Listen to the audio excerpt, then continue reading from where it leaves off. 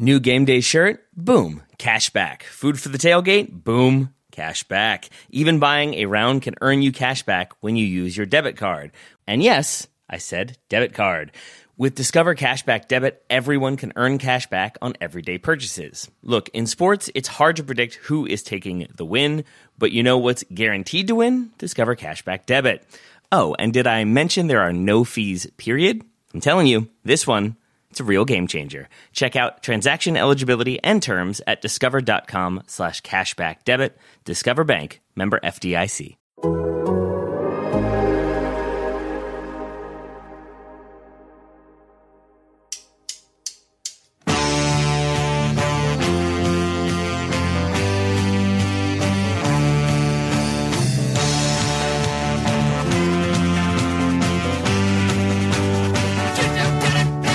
Welcome to the Total Soccer Show's first Women's World Cup semi-final review. Spain have reached the World Cup final for the first time ever. In the style of Barcelona, they pulled a last-minute lever.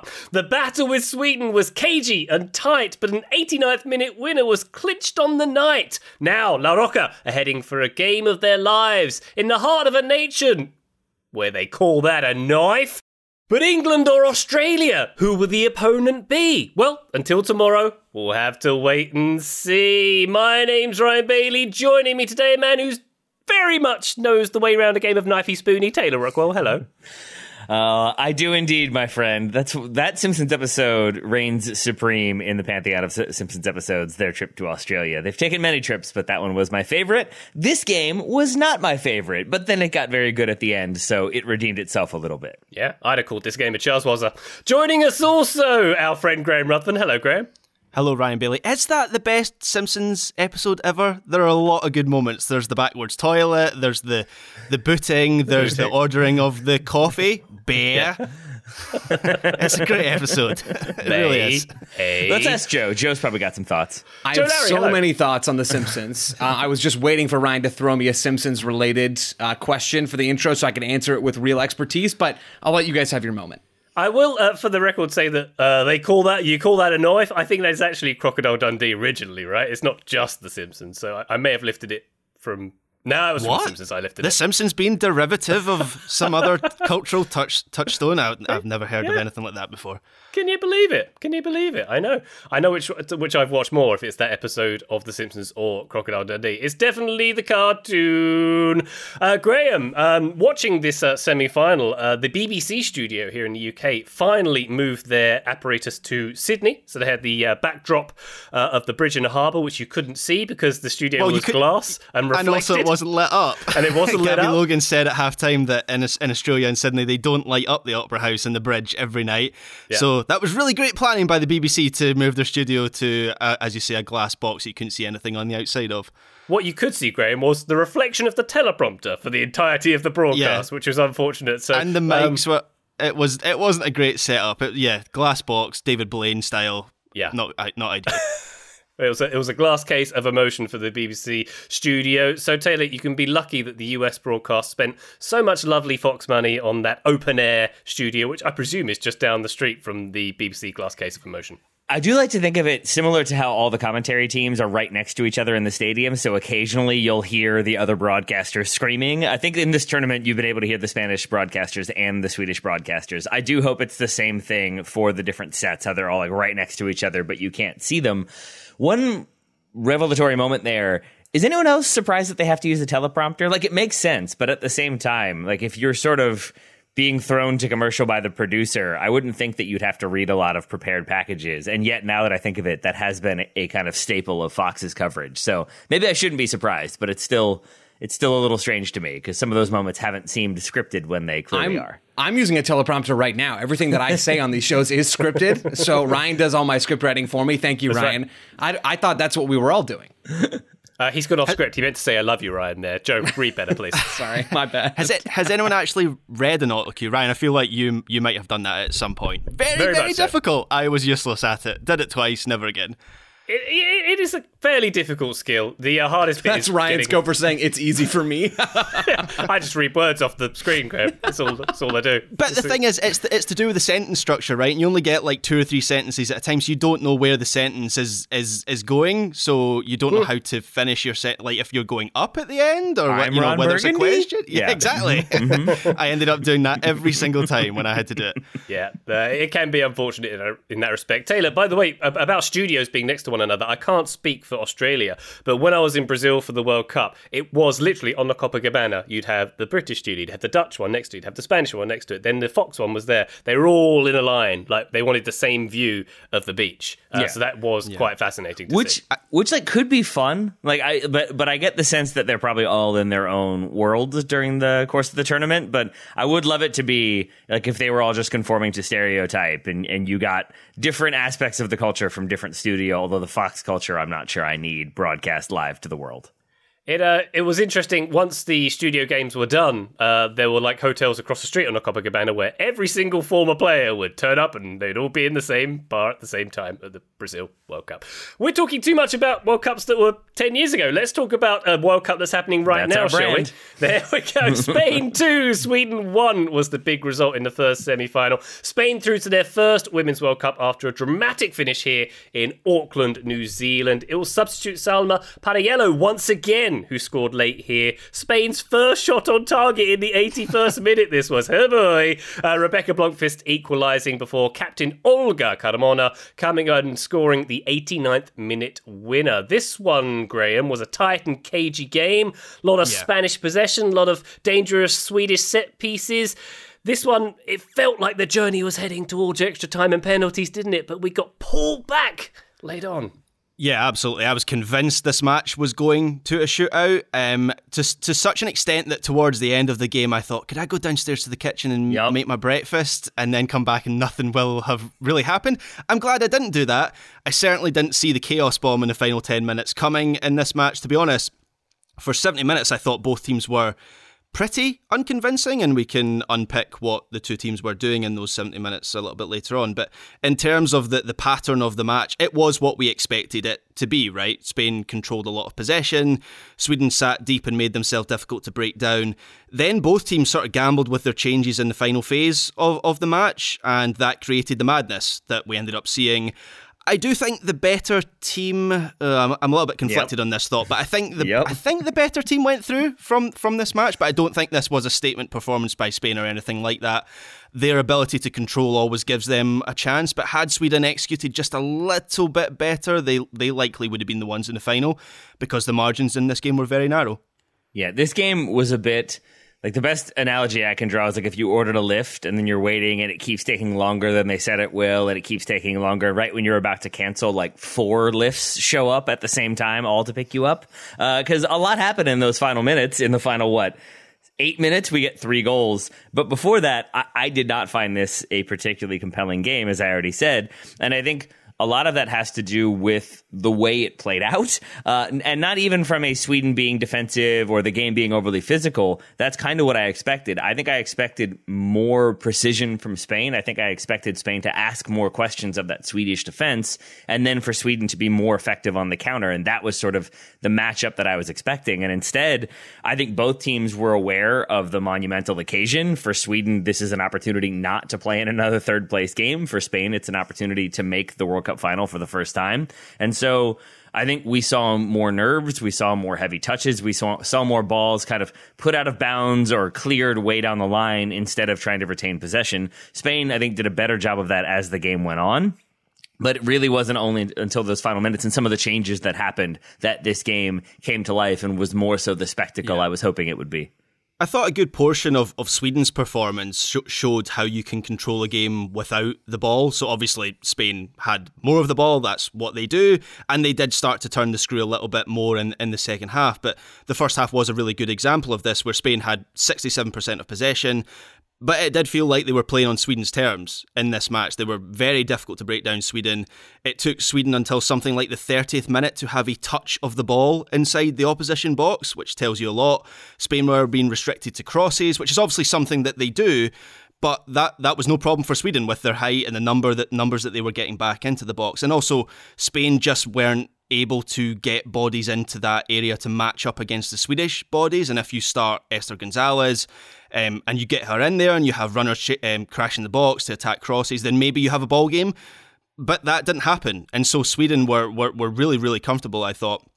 In theory, the Swedish approach, I thought, should have created more space for them on the counter, and there were a couple of promising moments, but this is where their game plan fell down, at least in the first 60 to 70 minutes. Their attacks kept on breaking down at the most important times. So there was a couple of times when Blackstenius could have taken on a defender one-on-one in a one-on-one situation. She could have played a quicker pass in behind. The first bit was pretty effective. They were doing a decent job of picking off Spain with quick turnovers. Blackstenius and Aslani, I thought, were effective as the first half went on, in hassling Abelera in the centre of the pitch for Spain, and that then stopped Spain's supply line in some crucial moments and stopped them from turning possession into kind of dominance, I guess. But for Sweden, the next bit of their game plan was lacking, and I'd imagine that's where there is some regret for them. This game feels like the perfect things can be two things illustration that gets used in the TSS school of TSSing. Maybe this is TSS 101, right? Graham, you mentioned Spain's possession not really leading to a whole lot for most of this game, and that was the theme. I thought this was the worst they'd looked on the ball in the entire tournament so far, and I would include that 4-0 loss to Japan, where there were real chances there. They just got buried in the story of that game by Japan doing something that we've all never seen before and scoring in every touch in the box and in the entire match or whatever it was, right? So Spain weren't great on the ball, but Graham, there you mentioned how Sweden was really trying to force the ball away from Abelera in the middle of midfield for Spain. So she's that number 6, that deep-lying player for Spain in the midfield. And in Sweden, defending in their 4-4-2 block, they had Aslani as the first player that was responsible for Abelera.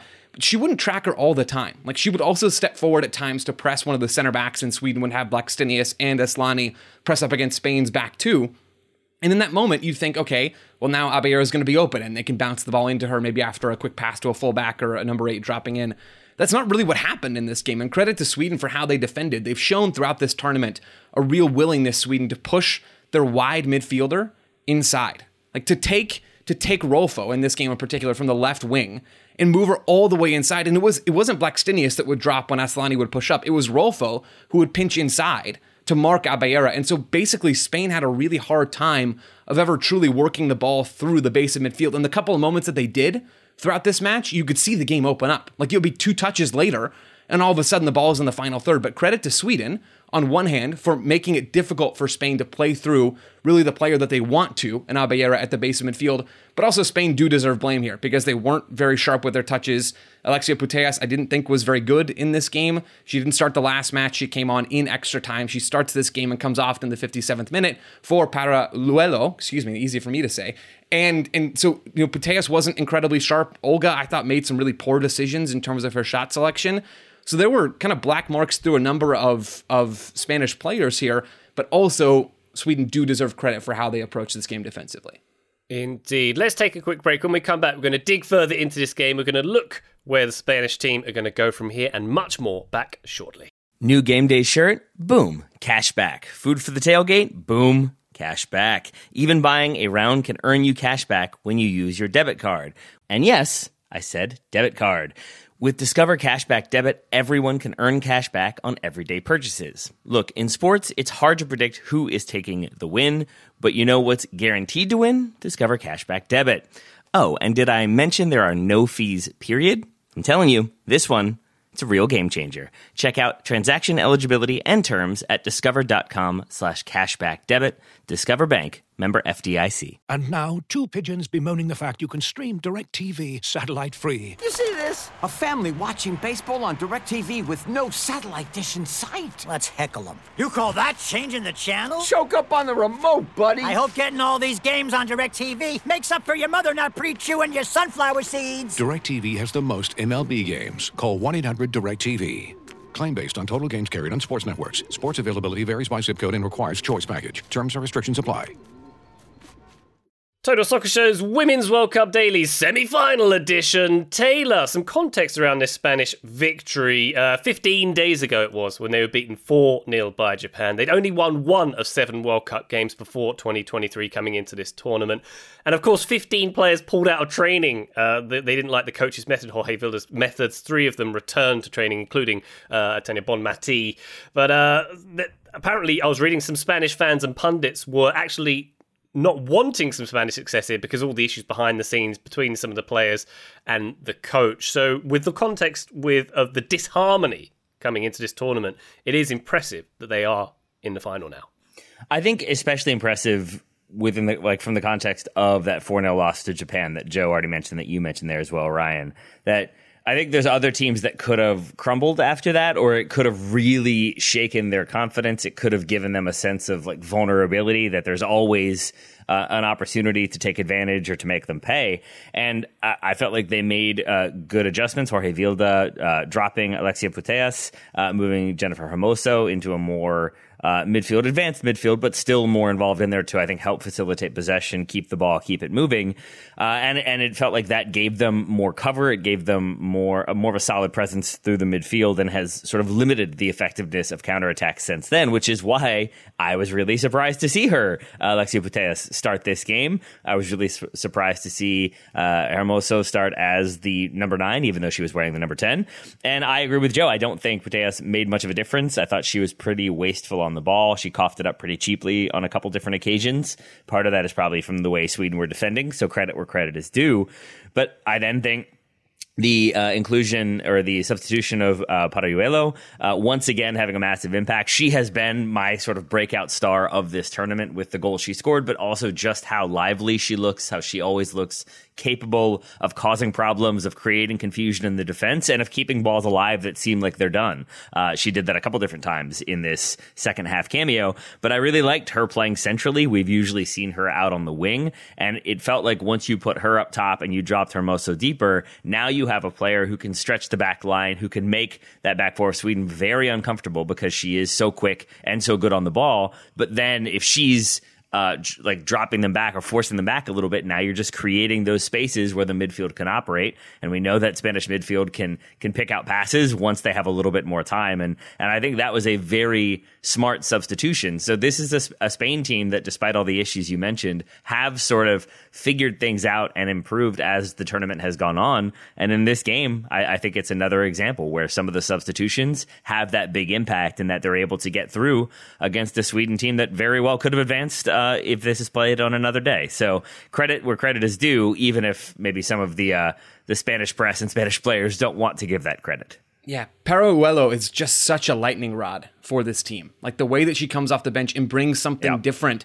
What Spain missed in this game, I felt, was like that little bit of dynamism, right? That I think is a criticism often that we have of teams that really try to control the ball. And everything that they do is centered around trying to have possession or win it back quickly. And the counterpress for Spain was very good in this game. They gave Sweden nothing on the break. And that's the other side of this things can be two things situation. Sweden's defense was good. Spain were error prone. You flip it around, Sweden's counterattacking play was a little error prone and Spain's counterpress was very good. And so you get both of those pieces to this puzzle.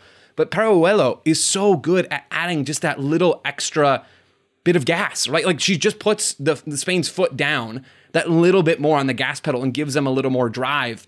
In this game, she's so quick to everything. She's so quick to react, even on the goal, right? The ball comes in from Hermoso in the half space, and then it's a little flick. Well, it's not really a flick. It's Anderson who can't deal with the ball at the back post as Navarro tries to come inside and make that run in from the right wing. And Parayuelo reacts so fast. Like she hits it first time, scores with the right foot and scores, and it's 1-0 Spain in that moment. I thought that was going to be game over, given the lack of attacking fireworks we'd seen. It wasn't, but things still worked out for Spain. And this doesn't happen. I'm convinced this doesn't happen without that sub coming in off the bench. That's 2 games in a row that Parayuelo has completely come in and flipped the script and done something incredibly impactful for the Spain team. She just gives them a bit of directness, right? That's the difference that she makes. She kind of reminds me of, obviously, Spanish teams going back to looking at the men's Spanish team that won the World Cup in 2010. She reminds me a little bit of the role that Pedro would play for Barcelona. I'd say Palauejo is a little bit more technical and can beat a defender in a way that Pedro never could for Barcelona and Spain. But nonetheless, just having that little bit of directness, she must be an absolute nightmare for opposition defenders who are tiring late in a match. And that's where I'm a little bit conflicted in my thoughts, because you see her make the impact in the last 2 games that she has had, and instinctively you think, okay, we'll start her. But she's decided games as an impact sub in the second half where the game state is maybe to her advantage. It suits her. So I don't know. I maybe wouldn't start her for the final, and I'd continue with using her off the bench. Oh, Taylor, do you think she's earned a start in this one, in the final? I mean, I think she's worked in both situations. She starts against Switzerland, which obviously went quite well for Spain, but that might have been more about the Swiss and their lack of ability in that one versus anything that one individual player was doing. But I think the way she comes on and just immediately she draws a foul for a free kick right at the top of the box. Then she has the moment where she keeps the ball alive and knocks it back to, I believe that's Caldente, who has like the shot on the ground that goes just wide. JP Della Camera for a moment thought it went in and called it a goal, which was very confusing to me. And then she has the goal itself. So I feel like she can be that difference maker. The only thing I would say, and reason why I won't expect her to start, is because this Spain team does not seem to be able to switch styles or tempos. I think it's either possession and controlled and move the ball up the way you want to move the ball up and then get the opportunities that you want to get where you get them, or it's throw numbers forward, be aggressive, get the ball in the box, make something happen. And I feel like that's maybe an oversimplification of how they're able to get that first goal. But this is the second time in this tournament that they've gone ahead 1-0 against a good team in the knockout rounds. And I've thought, okay, that's it. They're going to see this game out. They're going to kill the tempo. They're going to possess again. They're going to go back to doing what Spain does. And then they let the other team back in. And both times it seems like they've been unable to go from that sort of change in tempo, that change in style, that change in directness back to a more controlled performance once they've taken the lead. And so I won't be surprised if they approach the final with a goal of controlling the tempo, moving the ball, keeping possession, and then if they have to change it up, they will. In the last 2 games when Paraluejo's come on, that is essentially Jorge Vilda pushing all his chips into the middle of the table, because it is a gamble, right? Because with Paraluejo on the pitch instead of Pateas, we're not going to be able to do it, are we? We're not going to be able to say it in a unified way between the 4 of us. It's deceptively difficult. When you see it written down, you go, I can say that. That's easy. Paraluejo. It's because you think the last bit should be ho, like a J instead of but it's no, it's another L. Anyway, Paraluejo. In the place of Pateas, Spain do concede a bit of control. They're defensively not as resolute. They're not as mobile in that central area, and that in itself opens up the match. But it's a way of backing yourself to have that attacking quality to make more of your moments against England. I mean, I know, Lauren James will be back if they make the final. If it is England in the final, she will be back. They do have difference makers in Chloe Kelly, Lauren Hemp, Alessio Russo. I don't know. It's just a real gamble every time Spain play that card, but it's worked so far, and I'm enjoying it. Parayello, is that what we're going with? Parayello. I would say Parayuelo is how I would go. Okay, we're not reaching consensus on this one. No. Taylor, can I make a comparison with this Spanish team with another historic men's team? I'm not sure how we feel about this, but Man United under Fergie, not just for here coming back with a late result, but what I noticed was a lot of the poophousery, but also complaining quite a lot to referees when poophousery was put upon them. It was very niggly and a lot of that kind of complaining went down, I felt. Is that fair to say, Taylor? That they are similar to Sir Alex Ferguson's Manchester United? No, because that team never made any mistakes and was perfect. But I would say I hear where you're coming from, that there was a lot of... It was interesting to me reading some of the like Reddit comments about this game and how much, if you watched it from a Spanish perspective, you felt like Sweden were deliberately fouling, deliberately stepping on your players, how physical they were making it. And by contrast, the Swedish response seems to be this ref called nothing except for things for Spain, like whistled for dives, bought into what they were doing, bought into their complaining. So both sides feeling somewhat chagrined. I'll just be honest and say it's not a thing that really stood out to me. I felt like both teams were sort of giving as good as they got. So maybe Joe feels differently about that one. But for me, I think like complaining about the officiating is maybe a way to mask that this game wasn't as appealing as people hoped it would be. And so then looking at the officiating and how this game played out from that perspective maybe becomes part of the narrative. I as a player in any sport that I played growing up, I complained about the refereeing far too much. And so I've made it my mission now in my couch sitting career rather than my playing career to not really pay that much attention to what referees are doing. So honestly, I don't have any thoughts about how this game was officiated or not. I thought the teams did a good enough job themselves of making it a roller coaster match without the referee really needing to be involved. So there's my 2 cents on the refereeing potential controversy if we are trying to stir one up. I like Graham, your thoughts on this one? Joe, I like that you're, for context, listener, Graham appears to have gone to answer a phone call, but that's fine. But that's fine. Joe, I love that you refer to your current era as your couch playing career, by the way. I very much enjoy that. I say that because my children, just this morning, accused me of being a couch potato because they noticed I've been watching World Cup games every day for the past month or so, which I didn't know how I felt about that. No offense to your kids, Ryan. Are they just now noticing this, or yeah. Okay, no, fair enough. Open your eyes, guys. Come on, where have you been here for weeks, guys. Joe, if we could talk about Sweden a little bit more, perhaps. They've now lost back-to-back World Cup semi-finals. As we mentioned earlier on, they were hitting Spain pretty hard on transition. They seemed to be playing the game on their terms. Spain was struggling to break down their lines and restricting them pretty well. We have to give them credit for this performance, don't we?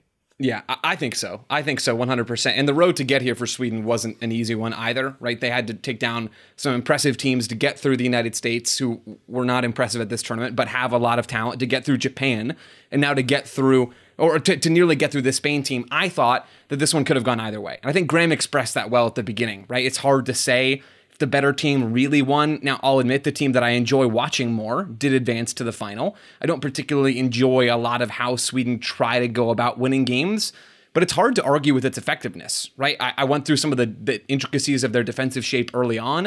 I think they do a lot of good things without the ball. On the ball, I wasn't as impressed with them in this game, maybe as some others, but in general, they do about enough to keep themselves in every game. And they were one of the teams, along with Australia, in these Final Four that kind of have that desire. Like, they have that blueprint to say, okay, we're not really going to be the protagonists here. We are going to play against the ball mostly. We'll press some, and they did press some in this game, try to cause Spain some problems. But really, we're going to sit back in our pretty detailed mid-block. We're going to try to win the ball, and we're going to try to attack in transition and on set pieces. Ultimately, that recipe didn't work out for them. But I think if you flip the coin of this game 100 times, Spain maybe win 50 or maybe 51, and Sweden win the other 50 or 49. Like, this one was about as close as you can get to a 50-50 kind of result. I do think, just one point of irony, I do think it is a little bit funny, apologies to any Swedish folks listening to this, that it was a set piece that eliminated Sweden after all of the discussion and how genuinely good they are in set pieces. It's not a lump the ball into the box and head it home kind of set piece. It's a short ball and a lovely finish in the 89th minute, or more of a medium ball on the floor to Carmona, who gets on the ball, controls it with her right foot, and then steps forward and rifles it into the back of the net with her left off the underside of the crossbar. I just thought that was like a tied a nice little bow on this Sweden team. I think that was a very fitting end for them. Yeah, I would agree with everything Joe said. To add a little bit more to it, I think Gerhardsson made smart changes in this one because it's a great ball in. It's a great little moon ball for the equalizer, and then it's Lena Hurtig, who had just come on, winning the header, and it's a really well cushioned header to Blomqvist, who then finishes well. She was also a substitute, so we saw Sweden executing their game plan until they concede, and then once they conceded, they're able to change gears and find another level and have those substitutions truly matter and make an impact. I think that then informs how much I appreciate this Spain team, because as we've already talked about, this very easily could have gone to extra time and maybe penalties. If you're Spain at that point, I can see how you'd feel rattled, how you'd want to just sort of get to extra time. Then you have that break, you can reset, you can figure things out a little bit, and then you can try to control the game a little bit more. And I'm not sure this is the case because we get the replays, and basically once we come out of replays, the ball is already back underway. But the way it seems to me is that from kickoff, when it's 1-1, Spain go pretty aggressively forward, and that's how we get to the corner that they end up scoring off of. So to me, it's Spain not sitting back, not being content to take this to extra time, but instead really pushing to try to find a way to win, and it ends up being that lovely hit from Carmona. I really think when the ball going off the underside of the bar and then the ground and back up into the top netting is the most aesthetically pleasing goal you can score in soccer. And we had sort of a warning of this in the 19th minute. Carmona cuts inside, has a shot that goes like just wide of the far post. Really close, really good effort there. Joe, I think you said earlier you weren't impressed by her shot selection, or maybe some of her shot selection, but I think those two moments stood out to me as a warning of what could come, and then the goal itself was pretty well taken. Pretty well taken. It was indeed. I saw some criticism of the goalkeeper in that instance, but if you look again, like the very poor sight lines in that instance, and it sort of, I don't attribute too much to the keeper there. Graham, how do you feel about that? Yeah, and also, as Taylor says, if a goal goes in off the underside of the bar, I can't criticise it. It's instantly one of the best goals of the tournament. I did think it was quite ironic. Joe used the word ironic there to describe how this match kind of panned out. But all three goals, so the winning goal comes from, as Joe mentioned, a set piece against Sweden. Even the first Spanish goal comes from like a ball into the area. It's not a set piece, but nonetheless it's the sort of situation that Sweden all the way through the tournament have dealt well with. And then up the Sweden equaliser as well. Spain up until that point had, I thought, played a really well measured defensive game, or not a defensive game, but the defensive side of their game had been well measured. But I thought the defending in that moment was pretty atrocious, where Sweden have just brought on Hurtig, who her whole game is really about aerial prowess and aerial ability, and so the whole plan from Sweden, if it wasn't already this, was to get balls into the box and then play from her. And the lack of pressure on the cross into the Spain penalty area, was just kind of like unforgivable. Like they just let the ball be flipped in there. Okay, then Hurtig wins the aerial duel, and it falls to, is it Blomqvist, who by the way, that finish is excellent, side foot half volley. But she has got so much time and space, no pressure, to 8 yards out from goal to finish that off, and it just kind of felt like Spain had at that point given up on defending a matter of minutes away from their first ever World Cup final. It just felt like a very confusing moment. It did indeed. All right. Well, Spain are going to face either England or Australia in Sydney on Sunday. Of course, we will have a show thereafter. Saturday, meanwhile, in Brisbane, the third place playoff game.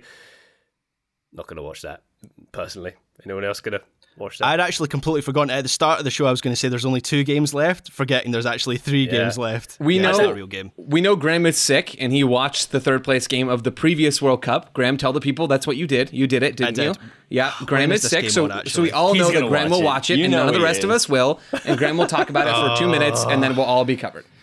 It's on at 9 o'clock on a Saturday. I'm going to end up watching that. There's nothing else on TV at that time. Is that our Saturday Kitchen, Ryan? And we both know Saturday Kitchen's bad. Or like outside. Or active social life. Or do anything else at all. Yeah, there's other options, I don't have any friends. I can't believe that was, it's on at 9 on a Saturday. Have to watch it. Like I've got so much stuff going on. Saturday night, that's a tough one. But it was instead like, that's ideal.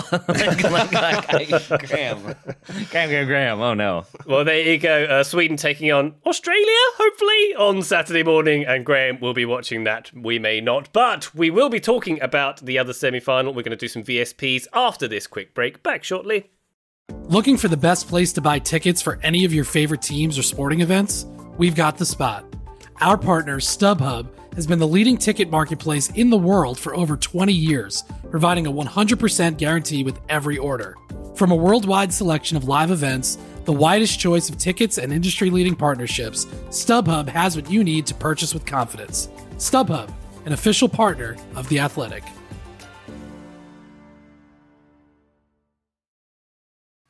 This episode is brought to you by LinkedIn Jobs, who would like to remind you when you're hiring for your small business, you want to find quality professionals that are right for the role. You don't want to end up with Ryan, Graham, and Joe. Just kidding. Just kidding. Very much just kidding. Because I was very fortunate to have the 3 of them all join the show. And I had existing relationships with all 3 of them that allowed me to know that they could handle the amount of work that would be required, that they could be diligent in their tasks and be very effective on mic. And all 3 of them are. But again, that's because you have the existing relationship. If you don't feel like you have that with potential hires, then LinkedIn is going to make it very, very easy, and they're going to make it feel like you're connected to that person. They have a vast network of more than 1 billion professionals, which makes it the best place to hire because it gives you access to professionals you can't find anywhere else. But when you are setting the requirements and making it very specific as to what you're looking for, you can very quickly narrow it down to find the right candidate for that position. Hiring is easy when you have that many candidates. So easy, in fact, that 86% of small businesses get a qualified candidate within 24 hours. And LinkedIn is constantly finding ways to make the process easier. They even just launched a feature that helps you write job descriptions, making the process even easier and quicker. 2.5 million small businesses use LinkedIn for hiring, and you can too. Post your job for free at linkedin.com/TSS. That's linkedin.com/TSS to post your job for free. Terms and conditions do apply. Thank you very much to LinkedIn for sponsoring today's episode. Total Soccer Show Women's World Cup Daily Semi-Final Edition. We go now to have a little look at Wednesday's game between Australia, the co-hosts, and England. A first World Cup final awaits for either team here, Taylor. Which it gon' be?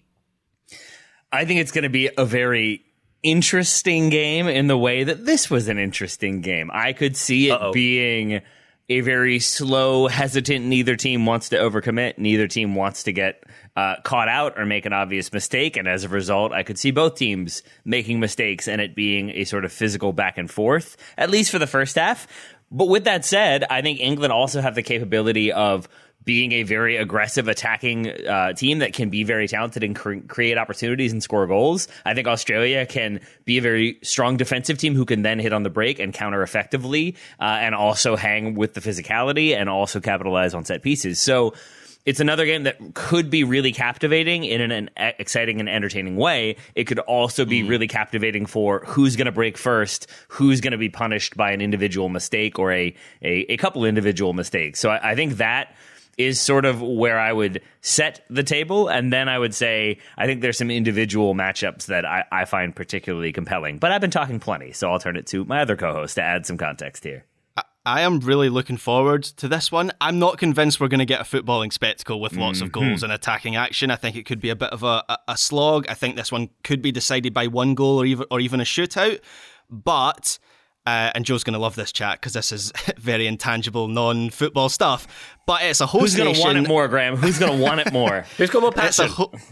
Yeah, there's going to be lots of passion, Joe. No, but seriously, it's a host nation. It's a host nation at their own World Cup playing a fierce rival who just so happened to be the European champions. It feels like England have been gearing up to this tournament. This is the World Cup they've been targeting for a number of years. There will be 80,000 fans inside this stadium. I believe a number of stadiums across the country in Australia will also have big screens. I write a weekly column for Optus Sport, who are sort of like the Australian ESPN or Sky Sports or whatever. And my editor there was saying that all of Australia is just obsessed with the Matildas at the moment. He says it's now on a scale of... or just obsessed? Obsessed. Okay, thanks. Carry on. He says it's like on a scale of when Australia hosted the Olympics or something like that. So even if it is a dull match, there will be something to enjoy about it. Just before we started recording, I saw a news article that the Daily Telegraph, not the British paper, there's an Australian paper called the Daily Telegraph as well, they'd sent a helicopter to England training to get pictures of England training and then sent Bielsa the pictures approves. to... Yes, Bielsa in the helicopter. They hired him out. Graham, did they say, you call that a drone? This is a drone. Exactly, yeah. So that kind of gives you an idea of what this match is going to be like. I think there could be a red card or two in this match. It feels like that could sort of be that kind of game. So I am looking forward to it, but not necessarily for football reasons. I'm getting uneasy because it feels like all of us, and maybe Ryan because he's cynical when it comes to England, are edging towards Australia in this game. I said that, Taylor, when we did the most recent show, Taylor, just you and I honestly don't remember when that was because the days are running together.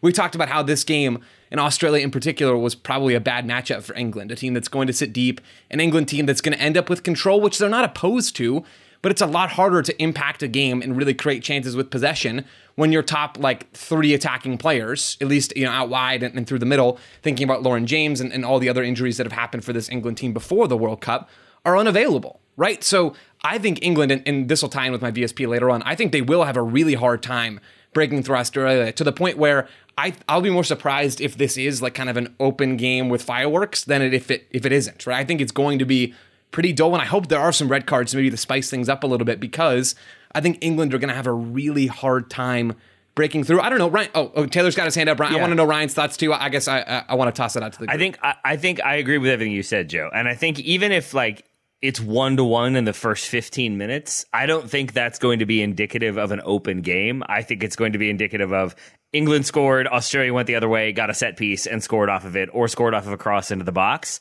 I don't see this being an expansive game of football. I think if it's wide open, I think England win this one pretty comfortably. I think what we've seen in this tournament, though, is that when you give England the ball and you do a good job of your defensive positioning and marking and tracking, they can still be very good and they can still create, but they can also start to get a little bit anxious, I feel like, in like, we're dominant, we should be doing things. And I think you'll see players start to take risks that maybe they're not supposed to, or maybe don't put them in the best positions. And I do agree with Joe. I think that plays into Australia's strengths, especially on the counter. So I think this one will be a cagier game because England, I think, will feel like they are the favorites. But at the same time, they're going to be in a stadium that's going to be aggressively hostile to them. I think that changes the energy and the calculations a little bit.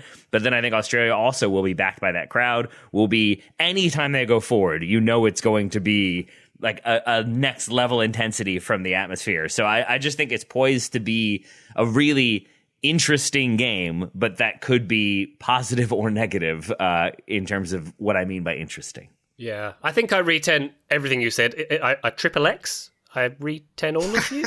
I'm not sure how we're going to say that. But re-30. It has to be re-30, right? Re-30.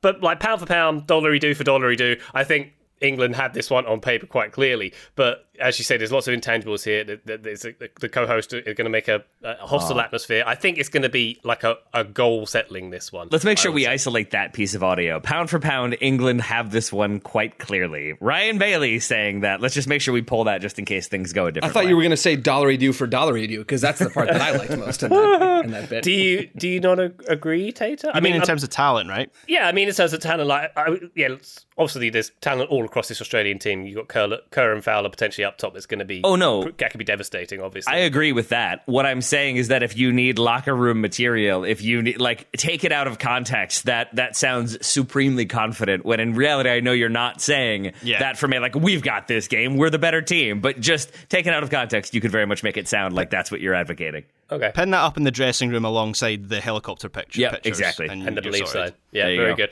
One thing I'm looking forward to, Graham, is the fact that Rasso and Rosso are going to be on the same field. I'm looking forward to the Australian commentary team. Rasso taken by Rosso. Back to Rasso. It's going to be wild, in my opinion. You're going to seek that out, because obviously we won't get the Australian commentary. You're going to find a stream, a VPN, and seek that out. I will. They could occupy the same flank, in theory, at multiple occasions. So I'm looking forward to that.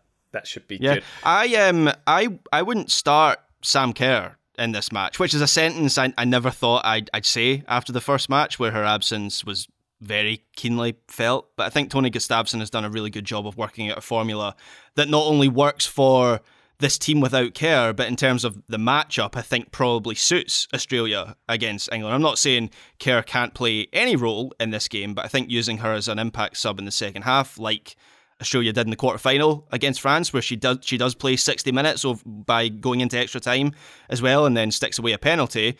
I think that's probably the best idea. I would be reluctant to disrupt the formula that Australia have built over the course of the tournament. Which, of course, means they will start Sam Kerr now. But I completely agree with you, Graham, not least because we've seen this happen on the men's and women's side in tournaments past. If you have a star player who is maybe coming back from injury, not fully fit, not fully ready to go, or just doesn't have that sharpness, and you put them in to start the game, if they don't have that sharpness, if they're not at that level, then you're automatically sort of hurting your overall gameplay to put this player in who can be that influential. But you're also kind of guaranteeing midway through the second half substitution, or you just play with a tired player who's not sharp enough as the game goes on. But then you're taking off your talismanic striker that the entire team sort of looks to in big moments in the second half. And I think that can be a negative tone to set. So I fully agree with you. I think you give Sam Kerr 30 minutes and you hope that game is still 0-0, or you hope that maybe you're up 1-0 and you're seeing the game out, and then she can come in and have that impact and be that threat that England have to consistently pay attention to. So this is a strange position to be okay with Sam Kerr not starting, but I think I agree largely that what Australia has done has worked. So if it ain't broke, don't fix it. Just to take up the contrary point of view quickly, I would do whatever the thing is that gets Sam Kerr on the field. So I think that means starting Sam Kerr. I recognize that maybe that disrupts some recipes here, but I think you got to do whatever you can to get her on the field for 60 or 75 minutes versus if you bring her off the bench in the 60th minute, you're only getting 30 out of her. But don't we have like the perfect case study of how that isn't always the best approach with the game we've just talked about with Alexis Putellas, who is the 2-time Ballon d'Or winner. We just spoke about her and not having a good game. I don't think she's had a good tournament. You put her in this team, it feels like the balance of this Spain team is disrupted with putting Jennifer Hermoso further forward. She's played better in a deeper role. So obviously the two cases are different, but I don't necessarily agree with the principle that because your star player is your star player, you have to force her into the team in some way. I agree. I don't think it's a generalization. I think it is case by case. And I think the difference for me with this is Sam Kerr isn't going to be on the ball as much, right? She's not the one controlling so much of the flow of the game. And so I don't think you lose as much with a little bit of rust that might have to come off by starting her up top, where realistically she's going to hold the ball up here and there. She's not going to be on the ball a ton.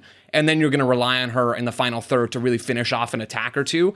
I think you lose less with some potential rust up front, at least given how we think this game might go, than you do with a Putellas in midfield. I can see arguments on either side. I'm just sort of setting out my stall.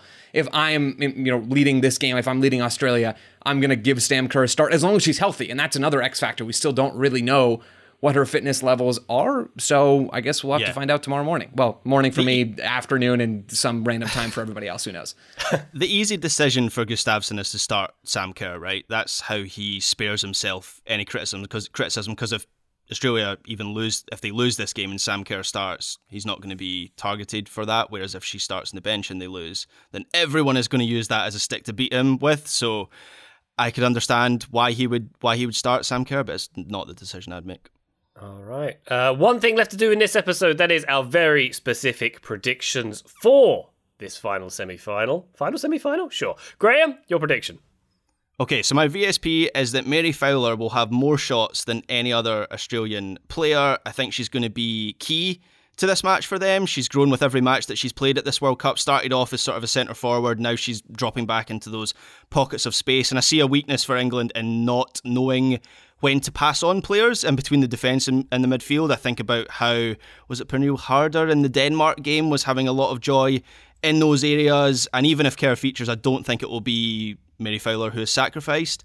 Caitlin Ford is averaging more shots per game than Fowler at this tournament, but I think Fowler will be really productive here. So, Graham, boldly going with Australia's main striker to have the most shots, right? Like she did last game, yes. Such a bold and really just heroic prediction from Graham. So brave. Australia have played 5 matches at this World Cup, and that was literally the only time that Fowler has had more shots. The reason that I think it'll happen again is that this feels like a similar matchup for Australia to the quarterfinal against France. So I'm kind of using that to project how this match will go. And is that not the point of very specific predictions? Or is the whole game to now predict something that has never happened before? In which case, I predict that Mary Earps is going to do a Rennie Higuita scorpion kick save. No, I think a more courageous person could have given us a specific number that she's going to hit. See, the thing is, you have all got in my head. Do you know I've not picked up a point since the group stage because I keep going to things that's something that can't have happened before. So I need to get points on the board. Damn it.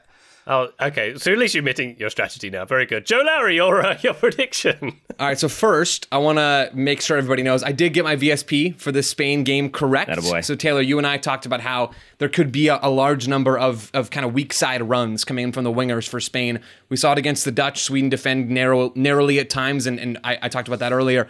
There were 3. The first half was really quiet, and I got worried and kind of forgot about my VSP. Then the 70th minute, the 74th, and the 81st. It's in the Discord as well with a little bit more detail than that. But it seems like it's going to be a close race for all of us heading into the final couple of games. So I'm very excited to see who comes out on top. My VSP for this game, England against Australia, England will have no more than 18 touches in Australia's 18-yard box. in the opening 90 minutes, right? I'm not messing around with extra time here. Insert, out of context quote here, whatever. They had 18 touches, England, in the 18 against Colombia in the quarterfinals in 90 minutes. Their overall tournament average is 23 touches in the attacking box per 90.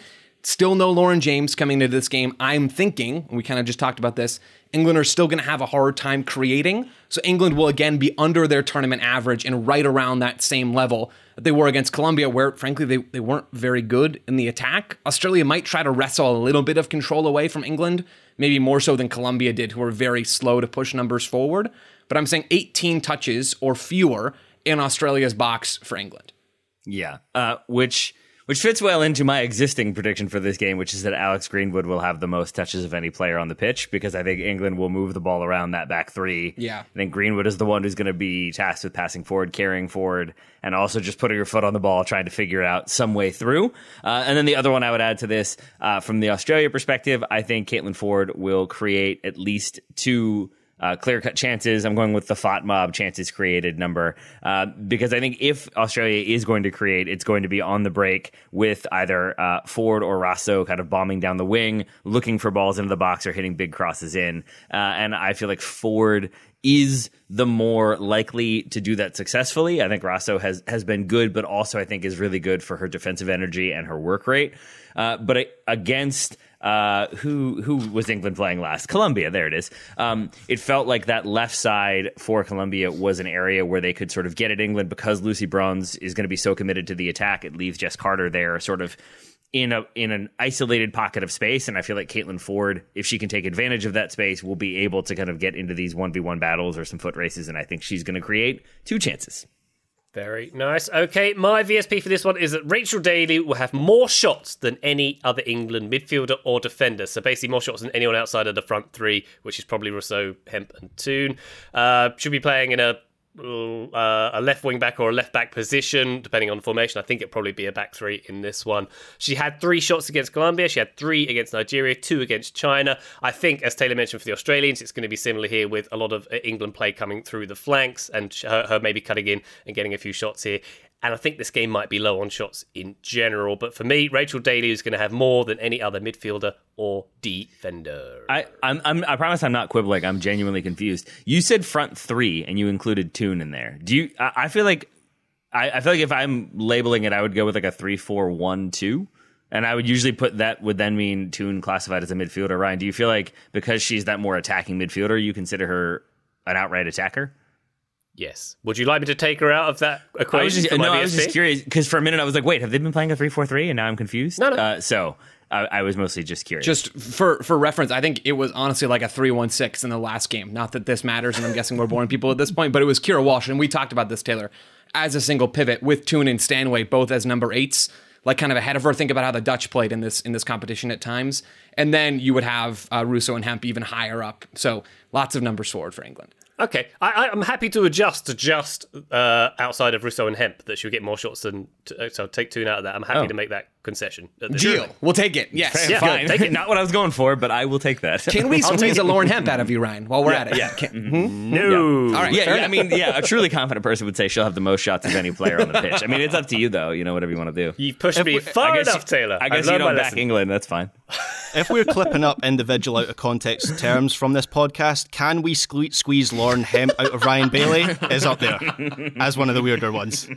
All right. We'll find out in the out of context TSS. We shall. Patreon.com/Total Soccer Show if you want to check out our Discord, where there's plenty of hilarious things going on, such as that, and the tally of our very specific predictions. As Joe said, it's very tight going into the last couple of games in this one. But for now, we have World Cup Day Lead. Taylor Rockwell, thank you very much for doing your thing. Thank you, my friend.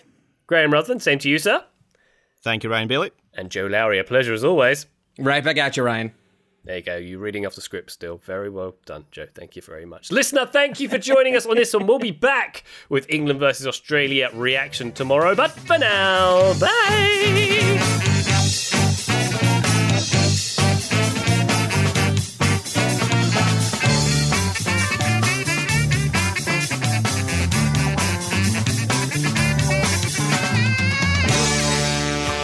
Slice it. You gotta bang it. You gotta bang it. As you've probably heard by now, we've teamed up with BetMGM this season. We'll be using BetMGM lines to make all of our picks, and we'll have special offers for our listeners each week. If you haven't signed up for BetMGM yet, use bonus code The Athletic, and you'll get a 1-year subscription to The Athletic, plus up to a $1,500 first bet offer on your first wager with BetMGM. Here's how it works. Download the BetMGM app and sign up using bonus code The Athletic. Make your first deposit of at least $10. Place your first bet on any game and claim your voucher for a 1-year subscription to The Athletic. See BetMGM.com for terms. U.S. promotional offers not available in D.C., Mississippi, New York, Nevada, Ontario, or Puerto Rico. Gambling problem? Call 1-800-GAMBLER. Available in the U.S. Call 877-8-HOPE-NY or text HOPE-NY 467-369 in New York. Call 1-800-NEXT-STEP in Arizona. 1-800-327-5050 in Massachusetts. 1-800-BETS-OFF in Iowa. 1-800-270-7117 for confidential help in Michigan. 1-800-981-0023 in Puerto Rico. First bet offer for new customers only in partnership with Kansas Crossing Casino and Hotel. Don't forget, if you haven't signed up for BetMGM yet, use bonus code The Athletic, and you'll get a 1-year subscription to The Athletic, plus up to a $1,500 first bet offer on your first wager.